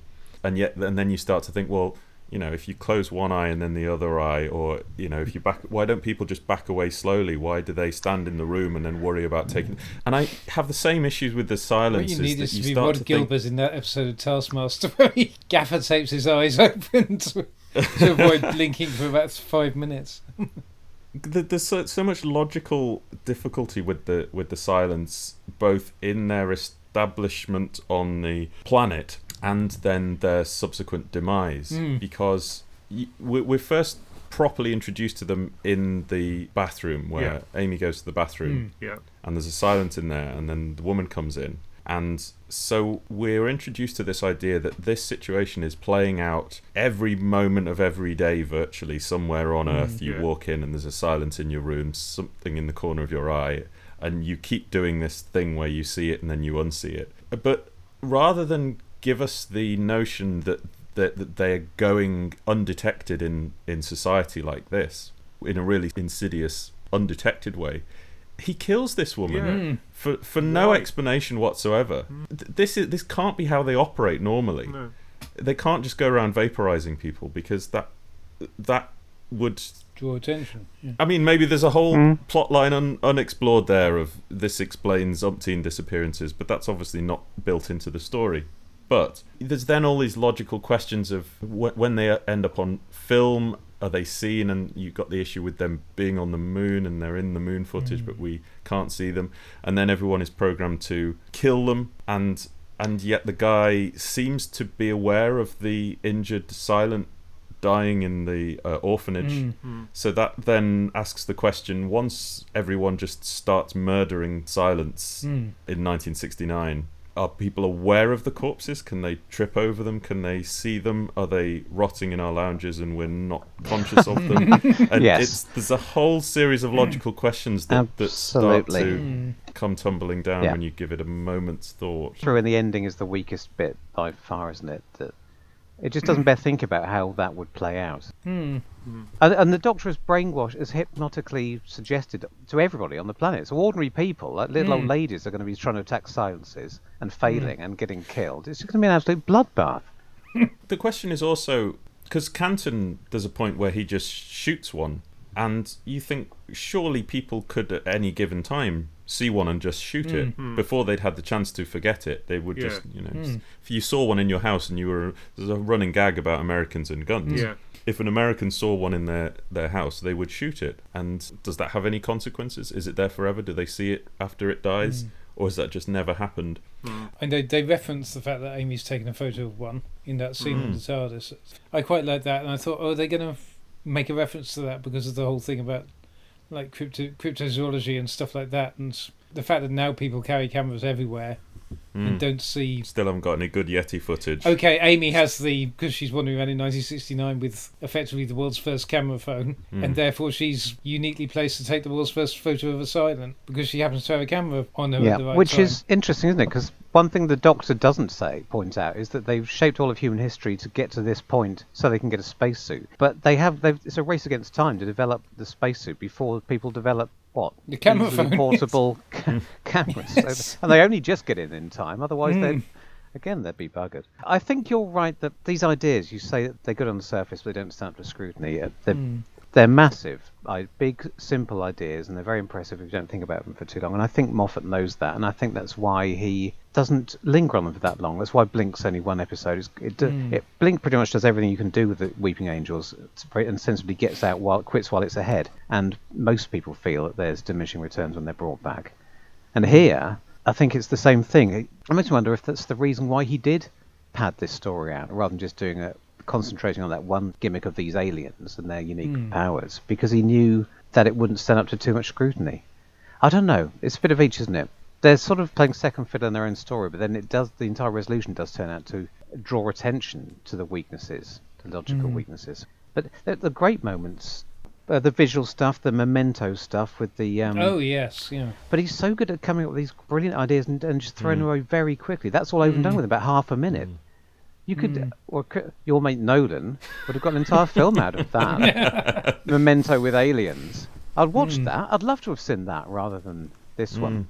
And also, and this is completely irrelevant, but it's one of those, a small subset of alien invasion stories where I think it would work better if it wasn't set on Earth. Half the problems we have about it are because we live on Earth and we think, well, this doesn't make any sense. I can't really imagine this playing out in the real world, and also doesn't fit with the history of Earth as we've seen in other Doctor Who stories. Were they there in the background of all of those? It just confuses you. If there was another planet where it turned out that they had been cohabiting with another race who had these powers, then you could tell that story in isolation and without any of these things that make you think, But of course, nobody likes stories set on alien planets or alien cultures because nobody cares about the planet Zog, do they? We've been told this. And this is the thing that this is where it all falls apart. It's just, if they are aliens, why were they not cohabitees of Earth or something like that? I mean, that would have been a genuinely creepy idea. Again, we're talking about something that, again, why the hell? Okay, they got here somehow. They have whatever these spaceships are that appear to be somewhat TARDIS-like in some of their properties, such as the one that we saw in the Lodger, and that we then get a name. We get to see one here. And yet they have to manipulate humanity into... In all their tunnelling, did they never come across a Silurian base with better technology? Yeah. Because we don't, like you say, we don't know where they came from, how they got here. And they've been on Earth for thousands of years. So we presume they have spacefaring technology. So was to create a spacesuit, was it really their best option to wait around on Earth for thousands of years until we cobbled something together? Need to help them invent the windmill first. Yeah. I mean, it was a long, slow road. They could have given us microchips thousands of years earlier and we might have got there quicker. But you just think there are any number of more logical reasons for them to be on Earth than to eventually manufacture a spacesuit. And there was extra technology. I mean, I did lose focus for a period, so I don't know what the explanation was. But that spacesuit was more than 1969 Earth technology, wasn't it? So where did they get the rest of the stuff? When the doctor said when they were investigating it, it was full of a dozen different types of alien technology, didn't he? So where did that come from? But and just left it. Why didn't they use whatever cultures that was salvaged from? Torchwood Warehouse. Yeah, because that's clearly better than anything hanging around. I'm going to have to risk expanding out beyond this story again. Where did they cut that? Do they time travel, the Silence? Have they gone back into the Earth's past? Well, that's what I was wondering. I can't remember. To enact this plan, they've chosen from the future that they came from. They would have known at what pace Earth technology and society developed, and they would have known, unless it's a predestination paradox, they would have known that happened without their involvement. So I don't really see a renegade group or not. And why didn't they go to Russia, who were slightly further along with their spacesuit development a couple of years beforehand? Should have been set. Wouldn't a diving bell have done as well? Thinking, because all the really important bits are a hand waved away as alien technology. Because all the stuff keeping her alive, it said you could survive in this spacesuit without food. That's not NASA technology, so yeah. And again, moving beyond this story, it's unsatisfying because the whole story of how Baby River ended up on Earth on her own, wandering around as a child in the 60s, doesn't really make any sense, does it? It's not like all that happens for a good reason and we're desperately trying to find out why. That happens randomly, so we're given a convoluted explanation for a random creative decision. For the listeners at home, and definitely not me, can you just remind them, how did Baby River end up on Earth? Was she just dumped in the orphanage? I don't know. I don't know. I don't think they ever plugged the gap in between. Why did they dump her somewhere and leave her on her Madame own? Kovarian, is that her name? Madame Kovarian. We see her lives in the with her. hatch, so that. Yes. Yes. Ah, but no, God, I've that's forgotten about that's that. not indicating that she's in the orphanage at all. That's Amy seeing reality That's from Amy's- her prison. Yes. So I briefly thought that was an indicator that Madame Kovarian was supervising that orphanage. We get the clues that the baby has grown up, Baby River has grown up there, don't we? Because we see the photos in there. Yes. I mean, is an orphanage in 1969 the best place to hide your proto-Time Lord child weapon and wait for the space program to develop?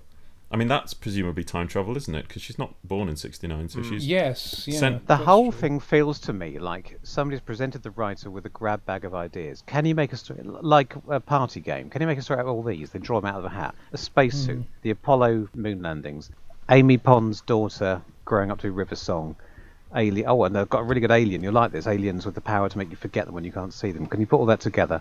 No. Is the fact. But I'm a professional, so I shall try. Why you would set yourself that challenge to come back to your original point. Yeah. I can understand it if it was the season finale and he was running out of steam, but it's the opener to the season. It's the one that's setting his stall Yes. for his bold new vision. His bold new vision is let's confuse people as much as possible, and just in case there's any chance of following it, we won't even have the cliffhanger resolved immediately. It's the inverse of Bad Wolf, where Russell T Davies has said that, you know, he sprinkled these ideas throughout the season and then scrambled to pull them together at the end and named the space station Bad Wolf and made Rose Bad Wolf and did his best to tie it all up. And you think, okay, that's passable. He was introducing an idea as he went along, and then he wrapped it all up. Fine. But as you say, this is done in reverse. Plan your season. This is your season opener. You lay out all your threads and either don't know where they're going or lose the threads or change your mind. I would be fascinated to know whether there was a big coherent plan that made sense of all of the oddities that we've noticed and that it changed. I don't know. I can't believe you'd start doing something like this without having a plan. It's inconceivable, isn't it, Giles? I get the impression he has a tendency to just run off after the next clever idea and not be that bothered about whether it all actually adds up. There's so much in this that I mean, it's only in retrospect when you sort of sit down and start pulling the threads apart that you can see all of this. I mean, it seems to me that in the sort of 45 minutes that it lasts, there's so many things coming at, well, sorry, there's two episodes, aren't there? 90 minutes. There's so much coming at you again and again and again that it's sort of hard in the moment to be as analytical as all that. Yeah, and you can't tell which bits are relevant to the main plot and which bits are... It's hard to be analytical, but I hope you're right that there are people who enjoy it because they're not trying to... I don't know, it seems like a very thin line to me, the way you would have to watch this, turning off enough of your brain to just enjoy the spectacle and the big ideas without worrying... Because I remember first time, just as the second time and the third time, I always had this niggling feeling it wasn't connecting. Yeah. And the sum of the whole was less than the sum of the parts. That's fundamentally my problem with it. There are so many great ideas, and all of it's very nicely written, apart from that one line that Gav picked up. And of course it is. I mean, it's spectacular, it's ingenious, it's funny, it's clever, it's moving, but really, it doesn't add up to a hill of beans. At the risk of lampshading the format of the podcast, just to go back to Ambassadors of Death again, that story where it fails is hoping you don't notice and is doing its best to muddle along and make coherent all of the plot threads that you've been given along the way. And for the most part, many of them come together at the end. Whereas this is supplying mystery after mystery after mystery and inviting you to wonder and speculate. And everything is signposted for your attention. Because there was a point a few minutes ago and I suddenly started to feel horribly guilty because it wasn't my intention to just rip into this story, because it's enormously entertaining for a lot of it, and it's very, very funny, and I love how witty it is, and it's got some absolutely sparkling dialogue, and yet it just all crumbles under the smallest amount of analysis. And I was thinking to myself, well, is that fair, and does it matter, and should we... there's always this sort of rhetoric that comes out, oh, you're thinking about it too much. And I thought, no, because this story is inviting us to think about it. It's setting up these mysteries. It's saying, look at all this interesting, weird and clever stuff. What do you make of it? And then leaving it on a cliffhanger as well. it's not like it's trying to cover its inadequacies. It's not like Ambassadors of Death's rewrite problems where it's all just swept under the carpet and just try and focus on the fact the ending all makes sense. It's the exact opposite. It's highlighting everything, all of these frayed ends, and it's just inviting you to wonder where they're going. And the answer is, beyond this story, nowhere. Well, not nowhere, but messily. Hard agree. Well done. We can't top that, can we? I'm going home. Oh, I am. You're home. So, I mean, if we maybe try and tease out a few of the connections between these stories. There's a spacesuit in both of them. Yeah, well, there is. The spacesuit is used in the same way in both of them as well, isn't it? It's a way of obscuring who's inside it. So it's a way of concealing maybe who the protagonists are. We've got aliens that don't speak, except that eventually they do, and actually they sound quite similar, don't they? Oh yeah. Am I right in thinking that? The effect of the voice is sort of similar. Not the little girl, the silence. The silence and the ambassadors. Oh, hang on. Do the ambassadors sound different from the one on this spaceship? No, they all sound like Peter Halliday underwater. They sound like Arcturus. I've only just watched Chris Pellerin, so I knew it reminded me of something. It's Yes.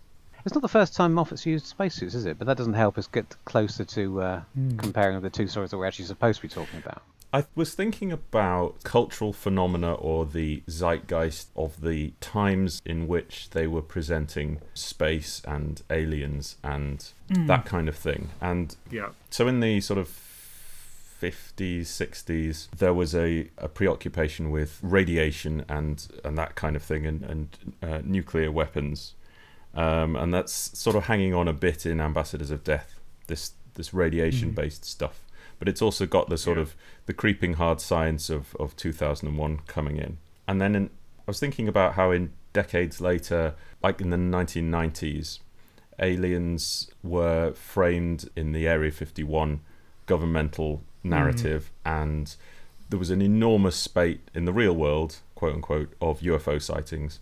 And everyone thought they were seeing grey aliens, and there was all kinds of news stories constantly about UFOs, and there was loads of video footage and stuff, and it was all framed in this conspiratorial narrative. Yes, X-Files. And then in the 2000s, I was trying to think of what the sort of zeitgeist was, and I was thinking about how the storytelling trope, I don't like the word, but I can't think of a better one, became that reality is not as you perceive it. And it seemed to kick off strongly with The Matrix, which is the very end of the 90s. But you've got things like Inception and then... Vanilla Sky?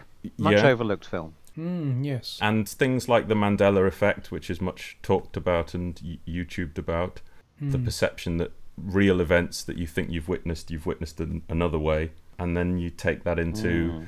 the moon landing conspiracy and the flat earth, and that we're just constantly lied to, or that something that you think about the world is just fundamentally wrong. And it's interesting that is kind of at the core of both the silence and the treatment of the moon landings. It's not that the moon landings are fake in Day of the Moon, but it's that they're not as you think, or not as you remember them, because the broadcast is actually sort of different, and so it's a sort of slight twist on that. So that was my kind of thought. Ambassadors of Death is here is a fictionalized version of hard science, not going to the moon but going to Mars, and Day of the Moon is presenting what you thought was the facts about the time we went to the moon, and it's not as you really perceived it.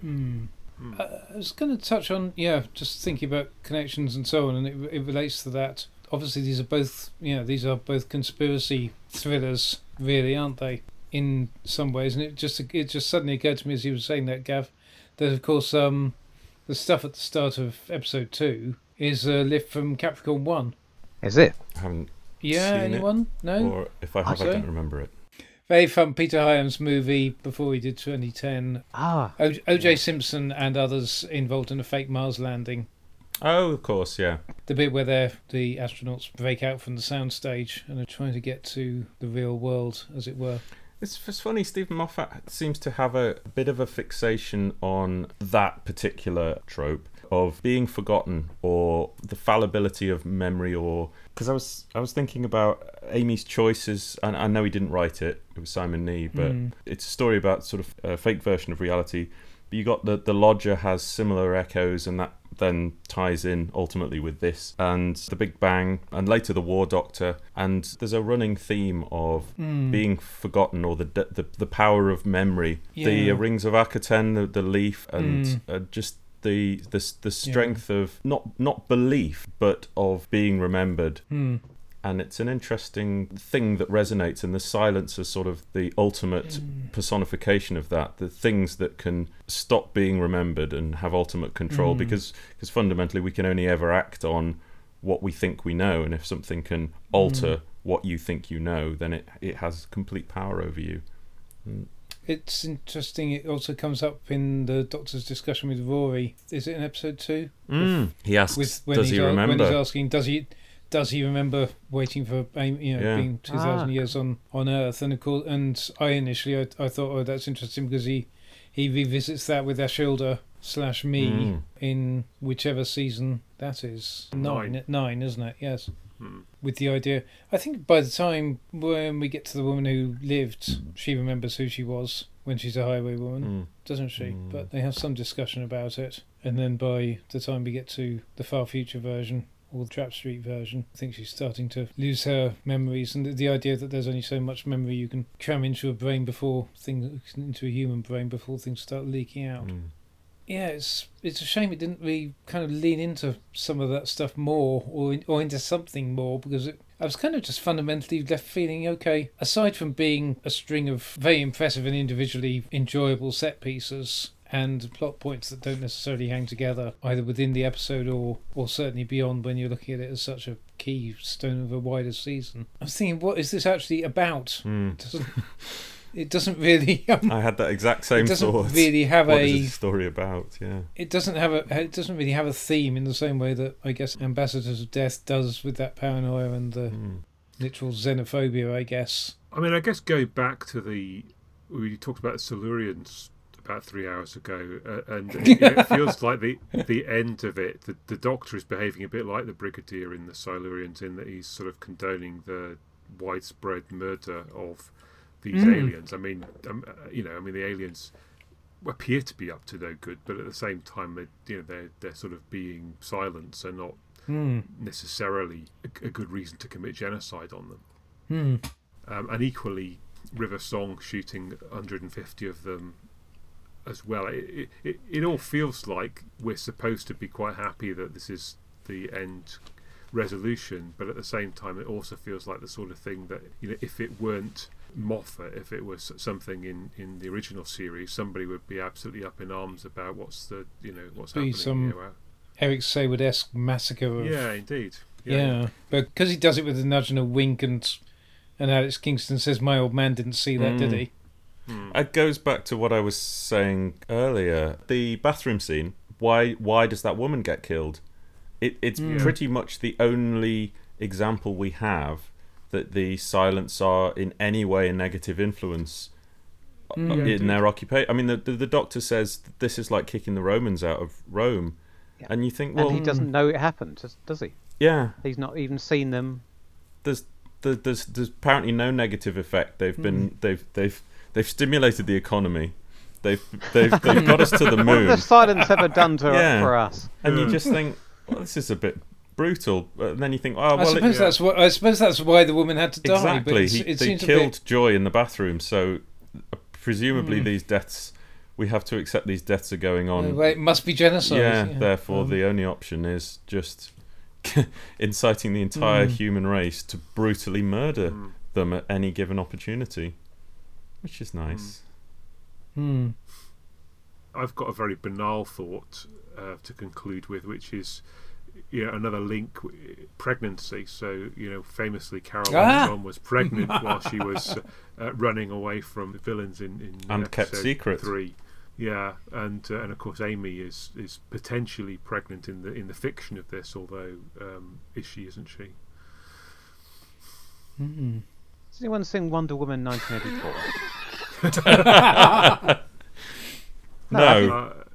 I think this is the fifth reference you've come up with this I was- episode, Paul. That I was haven't wondering whether it was set in Britain. Sorry, not set in Britain. Whether it had been filmed over here, because there were various little telltale signs of things that doesn't look like America. Well, that actually looks like Britain. And then it wasn't until there's a guest appearance by the President of the USA, the fictional President of the USA, in Wonder Woman 1984, and it's played by Stuart Milligan, seen. Oh. All right. who, of course, okay. is one of our resident American actors over Yes. here, and was Yes. played Nixon in the latter story we've been discussing. So, Yes. yeah, that was the clincher for me. Eureka, I said to Mrs. Morris. They filmed that here. That's the bloke. And I said he was in the Impossible Astronaut, Stroke Day of the Moon. She said, what the hell was that? I said, no. All right then. He was in Jonathan Creek. He played the American in Jonathan Yeah, Creek. he We watched did. it last week. Yeah. Can I stop this anecdote now? I think it's gone some way past the point at which it was relevant. What did we all think of the Richard Nixon performance? I like the nose. The nose is a bit. I remember him in interviews explaining how he'd studied his mannerisms and certain little Was he watching Futurama? That was quirks my of his main thought. speech, and knowing how proud he was of the way he'd reproduced these little. I'll tell you what, though, he's used in the same way that New Who uses Churchill. Takes a sort of But yeah, nasty right-wing old bugger and makes them a cuddly, funny hero. It's strange Yeah. that we never see any. I don't know. You never get Tony Benn or in Doctor Who, do you? Or Clement Attlee. always, yeah. It's precisely that. It's a very broad pastiche, isn't it, rather than anything else. He's not given a lot to work with, so don't blame him. Yeah, I wanted to be more annoyed at it than I was, because I thought, oh, we shouldn't be treating him as comic relief and so on. And then I thought, yeah, on the other hand, personally, maybe that's just because I'm a Brit. I'm far more offended by Churchill than I am by the representation of Nixon. Yeah, well, how are we going to feel about it when in 40 years' time they've got a comedy Donald Trump? Didn't we just have a comedy? We had one at Donald Christmas, Trump? didn't we? Or a comedy Boris Johnson. Oh, Yeah. God. That's just Boris Johnson. Anyway, It's getting very political now, isn't it? We're in trouble. We'll have people tuning out in droves. I enjoyed the first 2.5 hours of your discussion about science fiction and Doctor Who, but I don't come here to listen to politics. Razor sharp satire. There's no politics in Doctor Who. There never has been ever. Dear something so-called Who. Yes. Imagine my disgust. well, assuming that we managed to edit that into some kind of shape, thanks for your excellent observations and for a very fun chat. Yes, it's great fun. Thank you for having you, me Richard Smith. again.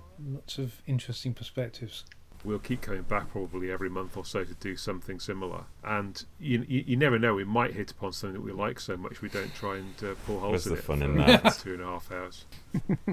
I mean, I feel like we liked both of these to some extent, but the extent that we didn't like them, we spent a long time talking about it. It's funny. I came to the Ambassadors of Death knowing I thought it was boring and stupid, and changed my mind on it. And then I had to very hurriedly watch Possible Astronaut Day of the Moon, thinking I knew where I stood with it, and found myself more frustrated by it than I ever have before. So I was never wildly keen on it, but I have flipped slightly on both of them today. Good. There's some balance in that. I like that. Yes, I will. Yeah, revise my opinion on Ambassadors of Death, but it makes some sense. Very good.